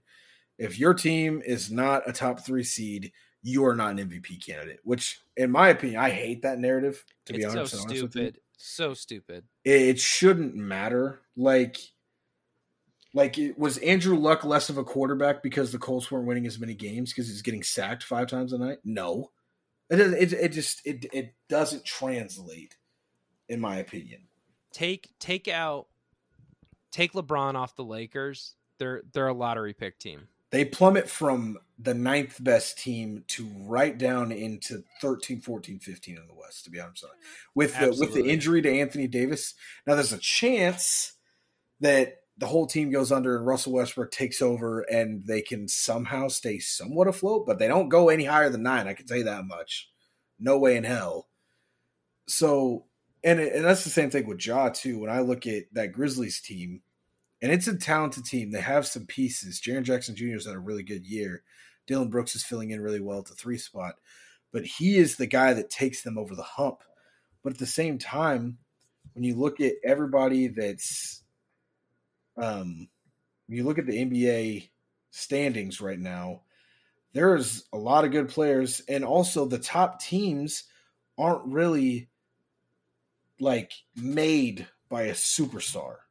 Like the Heat, Jimmy Butler isn't the end-all be-all why the Heat are on top of the East right now. It's because they have 5 or 6 guys. Like, if you watch the Heat's Instagram, I see more posts about guys like Max Strus, Gabe Vincent, than I do about Tyler Herro and Jimmy Butler at this point, because every other night, there's the backup shooting guard behind Tyler Herro drops 25 for some odd reason. Their bench is really, really, really good. Yeah.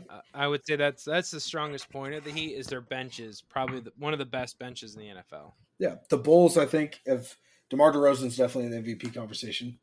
And it's tough to put him there because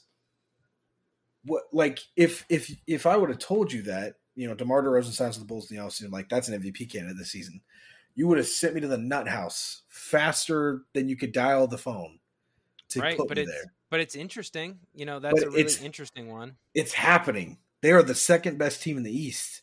And remember, originally in the first 2-3 weeks of the season, they were up there. It was them and the Wizards were the top two teams in the East. The Bulls are still at 2. The Wizards are at the 11th spot, sitting one spot out of the play-in tournament at this point. So one team's held and one team hasn't. And the Bulls, it's all pieces. Lonzo Ball was playing really good when healthy. Vujacic is filling his role down low. Their young pieces are developing. Zach LaVine's been an animal this year, but DeMar DeRozan is putting them on another level right now. Yeah, absolutely. So, and the Grizzlies are in the 3rd spot in the West too. And it's just because they've lost 2 more games than the Warriors, or they'd be over the Warriors right now. They both have the same amount of wins at 43. Yeah. So, I don't know. It's tough. But Ja Morant is, before the year, he was probably my 3rd guy that I would have taken. When you're looking at like guys under 25, the same names always get brought up. Devin Booker, Donovan Mitchell, Jason Tatum, Luka, Trae Young, and Ja Morant was the new guy kind of added to that list because he was drafted a year later. And all of a sudden, my order going into the year probably would have been Luka, Jason Tatum, Ja Morant. He is surpassed JT at this point in my book. I would say so, yeah. I'm itching to put him over Luka at this point. Like, I love Luka Doncic, and he plays a great style of basketball, but Ja Morant is playing on a different level right now. I have a couple. I mean, one with Tatum. Tatum's kind of been at the level he's been at for 3 or 4 years now. The growth has kind of stopped. Yeah, like it almost feels like this is what he is, and he's an all-star caliber player, right? But it's not like an all-pro or a top 10 player in the league. Like he's not an all-NBA first teamer. Everyone thought he was going to be the next Kevin Durant. And I think the potential's still there. Part of me thinks that he hasn't taken the next step because he hasn't had to offensively yet. Because Jaylen Brown is way better than anybody ever thought he would be. Right. Jaylen Brown's been an animal. And the probably one of the better number 2 options in the game offensively at this point, next to Jason Tatum. So I don't know. That the whole under 25 debate is getting really, really hard to do at this point. I'll tell you that much. It is. And Ja Morant, I think all around as a player is a little bit more put together right now than Luka. Luka is a really good scorer, but he's kind of raw in a lot of other categories. So I think that's where he falls short. And Ja Morant is also always going to be talked about more because he's a highlight reel machine. Because Luka is too. When we saw the deep 3 by Ja with the shot clock winding down, in the full court heave from Steven Adams to Ja on the catch and shoot from Monday. But I also saw him absolutely obliterate someone underneath the rim, and you're not going to see that ferocious of a dunk outside of Luka. Luka can make the highlights from downtown and the crossovers and the flashy passes. But Ja Morant can do that as well, and he can just send someone to the graveyard underneath the rim. So he's always going to be in the headlines more. And also, guess what? The Grizzlies are the 3rd best team in the West right now. The Mavs are at 5th. I thought the Mavs were a little bit worse off than 5th, to be honest. They're playing well this year. I mean, that team has looked better since they got rid of Porzingis, so that helps as well. But yeah. All right. You want to talk about Zion? Yeah, this is another situation that is surfacing kind of the same way Kyler Murray is now, where it's just a lot of drama off the court. The way they've handled his injury situation has been questionable. I can understand protecting the number 1 overall pick at a certain point from injuries, especially at a guy at his size. But there's got to be a line of the guy's got to play at some point. First of all, I don't know. I have thoughts on Zion. I think he's a bust at this point. they've gotten a quarter of a season, half a season out of the guy in 2 or 3 years now. Mhm. It's a mess. He doesn't seem invested, doesn't want to be on the team. If I'm the Pelicans, I'm looking to move him this offseason. Genuinely, I'm looking to move him. Because I think the market is there. I think you move him while the market's there. Because it's obviously Correct. doesn't want to play in New Orleans. And even if you let him play next year, his trade stock is most likely only going to go down. Down, exactly. Because if it goes up, that means he's not on the market, most probably. Like if the trade value goes up, that means you're not going to move him. It's probably about as high as it's going to be right now. And it's hard to label this as, first of all, I'm going to do a TikTok about this too, because I want to get this out to more people that aren't going to make it an hour and a half into our show. The whole Zion Williamson's comparisons to Greg Oden, asinine. Stop it. It's early for that, but yeah. I think even if he didn't play, like, and we saw kind of, we're seeing what we've seen from Zion, and it's not going to happen anymore. Even then, cut it, because Zion is already 10 times the player in the NBA that Greg Oden ever was. Now, Greg Oden played at least 82 games in his first 2 years. He played 61 his rookie year and 21 his second year before he was out for 3 years. But Greg Oden's best year, he averaged 11 points and 8.5 rebounds. Mm-hmm. Now, granted, it's a limited, it's a, what am I saying? A smaller sample size to look at. But Zion Williamson played 61 games last year, which is actually Greg Oden averaged 11 and 9 in 21 games in his second year before he got hurt. Zion last year played 61 games. He averaged 27 points and 7 rebounds a game. So let's stop that comparison needs to die, because Greg Oden never averaged 27 in the NBA. And even if he came out and averaged 15 and 15, it's still not anywhere near as impressive as 27 and 7 is. So the whole injury timeline, if you want to look at it that way, the comparison might be there. The talent level, nowhere near it. Zion Williamson is extremely talented. And I lean more towards his side in this argument than most, because I hate David Griffin. He's the GM of the Pelicans. And he was the GM in Cleveland when they brought Bron back in and they won the title in 2017. The only thing that David Griffin has done well, in my opinion, up until this point in his career as a GM with the Cavs and the Pelicans, is that he has somehow won 4 draft lotteries. Mm-hmm. And he took Anthony Bennett with one of them, who's one of the biggest draft busts in NBA history. He took Kyrie Irving with the other one, which has panned out. I'll give you that. Kyrie Irving is a dynamic playmaker, but at the time was a kid that played 11 games at Duke and took him number 1 overall. There's a very solid chance that it didn't work out. I will still give you props that it did. He took Andrew Wiggins with the third one and then dealt him for Kevin Love to put around LeBron James, which worked. They got a title out of it. And then they drafted Zion Williamson, who right now most people are labeling as a bust. So we're going to get 2 busts, Kyrie Irving, and then the Andrew Wiggins one is tough to look at just because they dealt it for Kevin Love on the same night. True. But I've never been a huge David Griffin fan. I was upset when he went to New Orleans because it's just like everything that's bad about New Orleans, I felt like is compounded by David Griffin to the second degree. Like I was like, these things are bad and he is going to make those things worse. Yeah. So I don't know. I hope he gets out of New Orleans. New Orleans has never really been a super prosperous franchise outside of the CP3 era that, the 2-3 years that he played there. And again, where was the pinnacle of that? Like what? I'm like, this was the peak years of your franchise. That peak wasn't even a finals run or even a Western Conference finals run to my knowledge. Mm-hmm. So it's tough because, and you look at Anthony Davis, who's been injury riddled the last 2 years, but we saw what he did last year and what he did in the bubble for Bron. He got the Lakers over the hump and they won the finals. And he was a very big part of that finals team, obviously. Yeah, I mean, it's somewhat hard to say 100%, like, because I don't think AD was ever going to live out his full potential there. No, I don't think any player can at this point. No, honest with you. and you look at the talent that's gone through there, and it's crazy.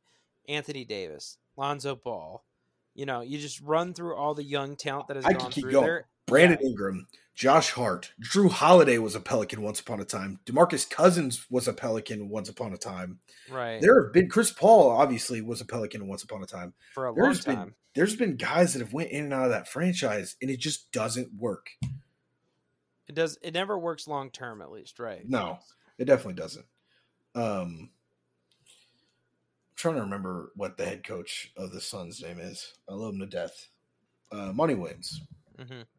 I'm gonna fact check this as I say it. I'm like 90% sure that Monty Williams was the head coach of the Pelicans at one point in his career.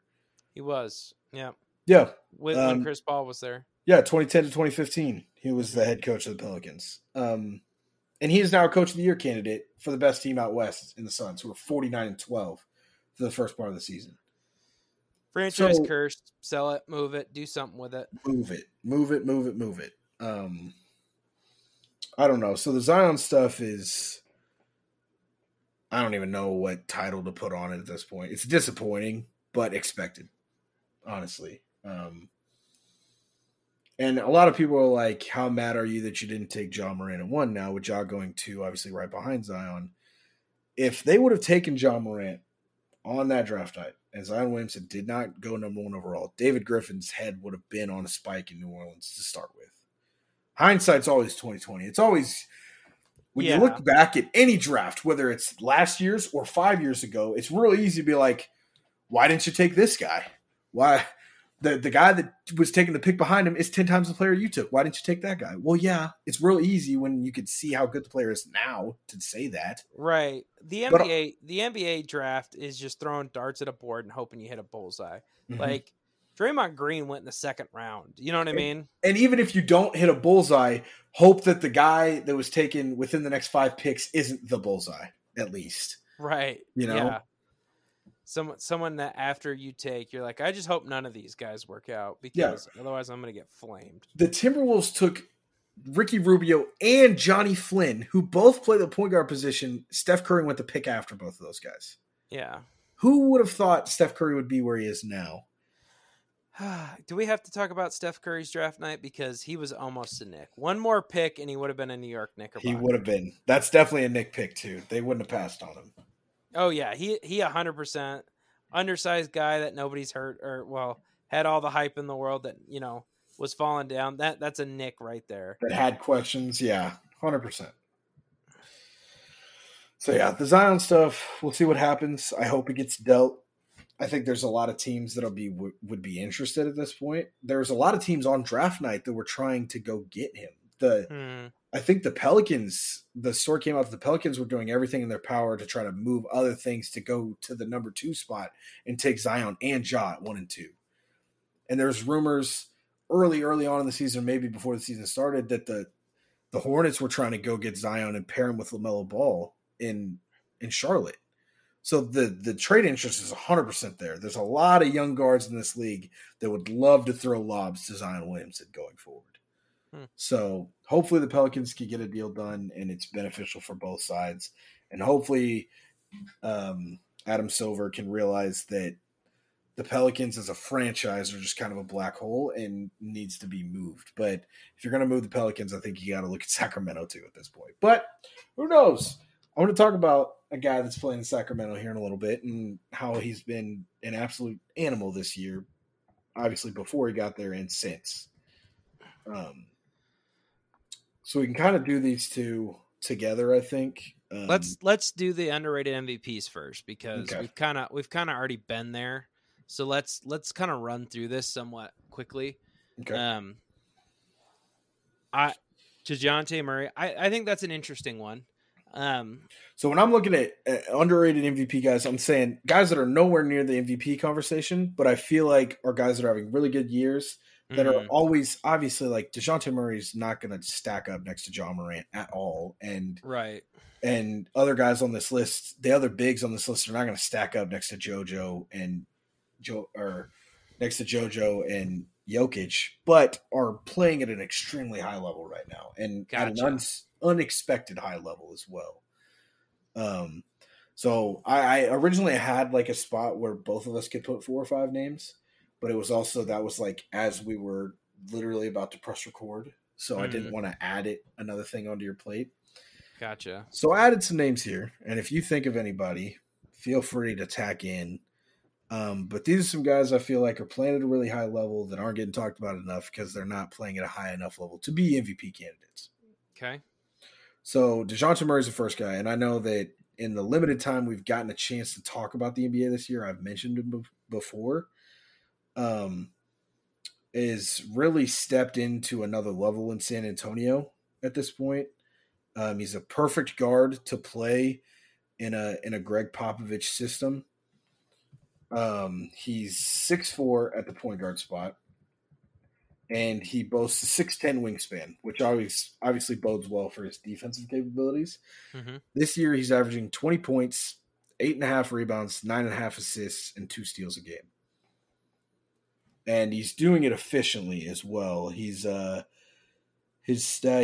shooting 46% from the field, 32% from downtown. So, Dang.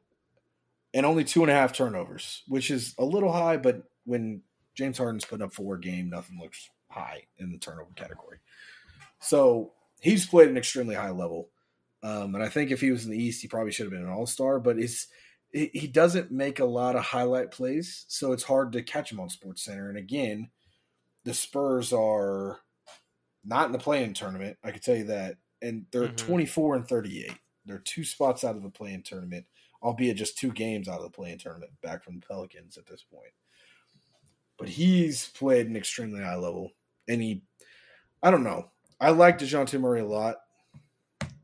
It's just a guy that I've really fallen in love watching. I think he just plays the game the right way. 20 a night. He's putting up solid numbers. He's distributing the ball well. He crashes the boards. And defensively, 2 steals a game. Just been an animal this year. So that's guy 1 on my list. And if you have a guy, feel free to interject. Mm-hmm. The next guy here, Jared Allen, ended up being an all-star. Filled in for, was it Kevin Durant, maybe? I'm not sure who he filled in for, but was traded from Brooklyn to Cleveland. Oh, yes. Yeah. I know what you're talking about. Yeah. I can't remember exactly what that deal was. I feel like that was part of the Karis LeVert deal originally, part of the way through the year. Maybe something like that. Yeah. Which it was sad to see because this is the Nets before they got KD and Kyrie 2 years ago were kind of an underdog story. D'Angelo Williams and they were 100% about the team. D'Angelo Russell. Yeah, Russell was kind of the headline of that team, but yeah, it was all about being a complete package. And then Kevin Durant came and they blew it all up to get Kyrie. So yeah, they blew up a lot of the role pieces around it since then as well. Jared Allen was one of those casualties, but it's a guy that's averaging 16 points, 11 boards a game. I believe he's averaging about 1.5 blocks, almost a steal a game. Solid from the field, and it's just has been a guy that has just done the job. Mm-hmm. And it's honestly, in today's day and age, this is the last guy I want on my roster come contract extension time. Because he's too good to give a small contract to at 23 years old playing the way that he is. But also not good enough to demand that big money. Not good enough to demand the big money. And even if he was, it's so hard to pay an old school style center that much money. Yeah, that's fair. Like it's like paying the Andre Drummond, DeAndre Jordan contract out. Because it's 16 and 10 and he's playing. The thing about Jared Allen is he does a lot of things that aren't going to show up in a box score. And when you look at player efficiency rating, which is a stat that ESPN uses a lot and that the NBA uses, it calculates everything together and kind of gives you the overall look at what this guy does when he's on the floor. He's 14th in the league right now. And there's some guys up here that you wouldn't expect to be up here. And the guys that I'm going to mention later on are also guys that are kind of higher up on the list than you would expect. But like obviously like Giannis is at 1, Jokic is at 2, Embiid's at 3. Those are the only 3 guys above 30. And then the guy at 4 is LeBron at 26. This is usually the stat where you get to this point in the season. LeBron's like 35 and the next guy's like 29. Mm-hmm. but he's sitting at 23 player efficiency rating right now. So he's on the floor a lot, and he just makes winning plays. He's there on the defensive end of the ball, crashes the boards well. He just does his job, and he's not a guy that takes away from anything else anybody does. Mm-hmm. So Jared Allen's another guy that I really have enjoyed watching this year as well. The next guy. I have some qualms with this. I don't Okay. think you can be an underrated MVP candidate and then been traded midseason. Okay. Fair enough. And again, it's hard to gauge any team that is vying where anything less than a finals run is a failure. And I think that's where Brooklyn's at right now. Mm-hmm. Any super team of that caliber, any team of that caliber is like, if we don't win the East, it's a wash of a season. Like, right. I had Kevin Durant, Kyrie Irving, and now Ben Simmons. At one point, I had James Harden with those other two guys. Anything less than a finals run is a failure, I would agree. Yeah. So it's hard. It's harder to gauge those trades, but he's just, I don't know. He's a guy that's just played winning basketball, and he's made headlines, but it's because Have we said that we're talking about Sabonis? I don't think we have. Yeah, he's coming up. Okay. He's definitely coming up. But Jared Allen made the headlines most. I think the biggest headline that he made this year, outside of like a dunk on somebody, was he was at All-Star Weekend, and he's probably dressed the way that you and I would go to All-Star Weekend. He had like a Oh yeah, I saw that. yeah, you remember the long sleeve, just the lightweight Yeah. hoodie and like some khaki jeans and some Vans on. I was like, yeah, I can't believe they were dogging him for that. I'm sorry, I thought we had moved on to Sabonis, so No. I was confused. Okay. Well, I mean, both guys have been traded midseason, so I can't tack you there. I meant the next guy talking about Sabonis. I don't think you can be this season, since he was traded this season. It's tough to put him in that conversation. Yeah, he's played an extremely high level this year. It's another guy he's 16th right now in player efficiency rating. He's averaging about 19 points, 12 rebounds, and 5 assists a game, shooting 58% from the field, 32% from downtown, which in today's day and age is just a really good rebounding four, but he plays the 5. He stretches the floor well and has been a huge boost to the Kings since he's gotten to Sacramento. And he was a big reason why Indy was playing so well. The thing, I mean, I think he wasn't going to re-sign. That's why Indy wanted to move him. And then also, the Kings were going to give up Tyrese Halliburton, which nobody really saw happening at first. Like, Tyrese Halliburton wasn't a guy on the block, I guess, going into the deadline. Mm-hmm. So the Kings are 3-2 in their last 5, which isn't world breaking, but for the Kings it kind of is.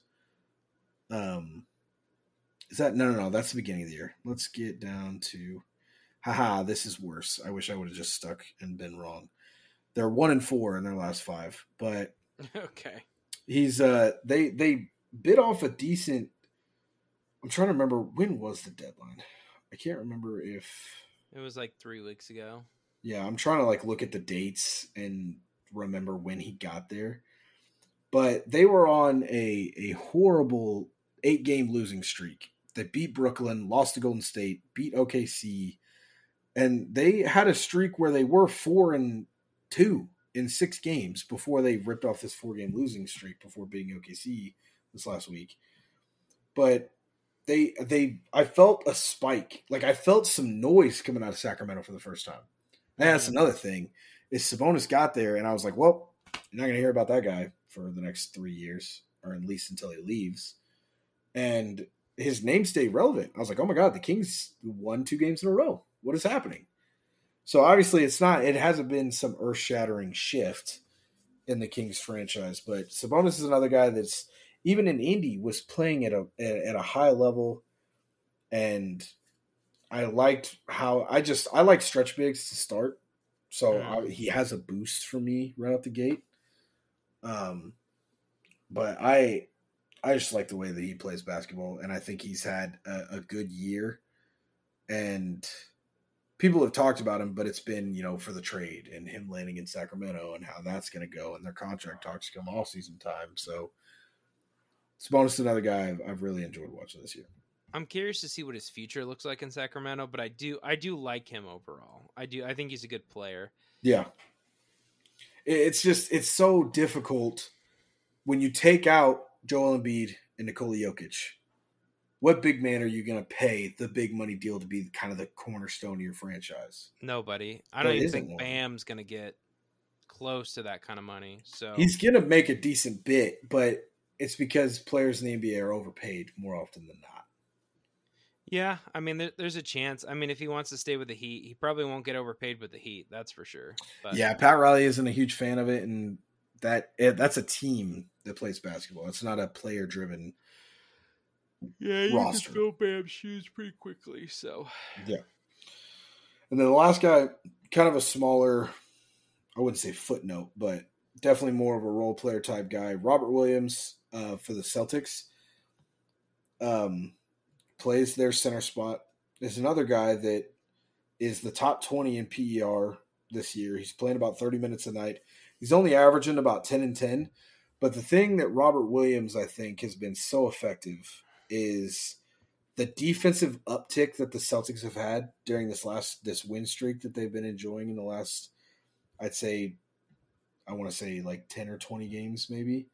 Mm-hmm. He's been a huge part of it. Like we talked earlier about Jaylen Brown and Jason Tatum, and like offensively, those guys are studs. But it's the defensive side of the ball where they seem to have been losing games.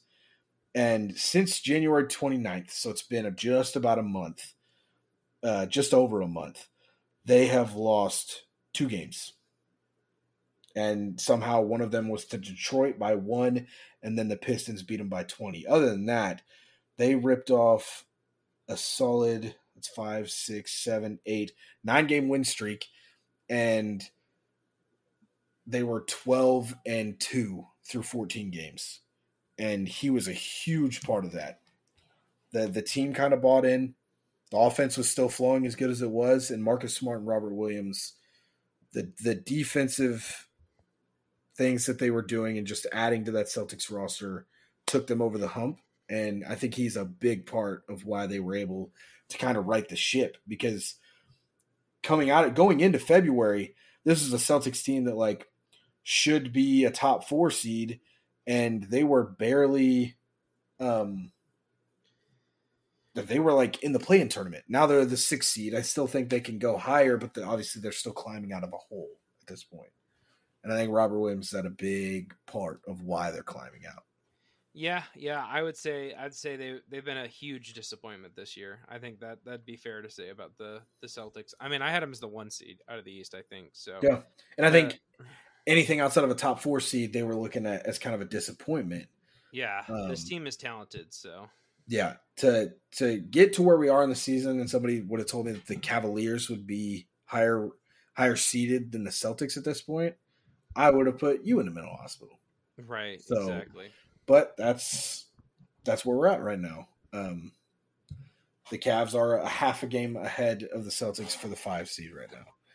So Celtics are climbing. I think Robert Williams has a big part of that. So those are 4 guys that I think have played really well this year, and I like what they're doing on the basketball court. And I think it doesn't show up in the stat sheet all the time. Obviously, like 10 points, 10 rebounds isn't earth-shattering, and even Sabonis' 18 and 11 isn't crazy in the grand scheme of things, but what they've done for their teams this year have been huge. Big. Yeah, impactful, to say the least. Alrighty. Well, we've got our top 75 NBA topic here. Do you think we have time to kind of get into this? 7 minutes, that's nowhere near enough, my friend. I didn't think so. We don't even, it's not even, like, we could probably spend 20 to 30 minutes talking about that. So yeah. I don't think we have, I don't want to squeeze it in. I'd rather take my time. Exactly. I agree. Alrighty. Well, there's your preview for next week. We're going to talk about the NBA top set, or their 75th anniversary team. ESPN went through and ranked all 75 of those players, and they added a 76th on to the end for some reason. So it's going to be, I want it to be more centered around the team and who's on it, who's not on it. but we're definitely going to delve into the rankings because ESPN, while they got some things right, I think they also got they were quite a few wild things with some wrong. of them for sure. Yeah.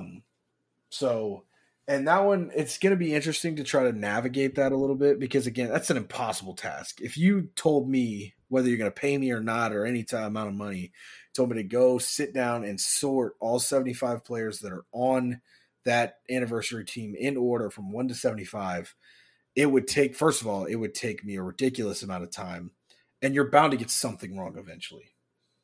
And what's right to you is wrong to me and vice versa for everybody.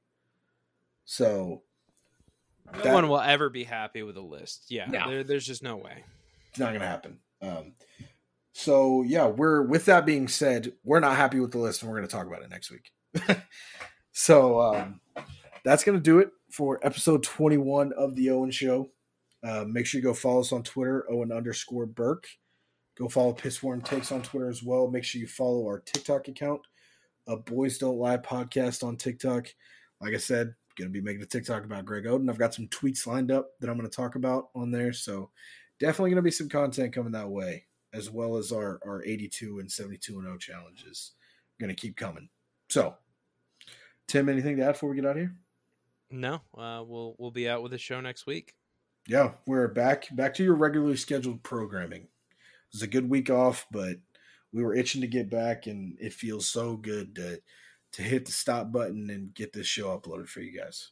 So, with that being said, that is going to do it for episode 21. Make sure you guys go listen to BDL out on Friday, and just keep it locked for all the content that we got coming. There's a lot of stuff coming out with 101 in the Mansion as well. So follow us on all of our social medias. Go listen to everything we got coming out now.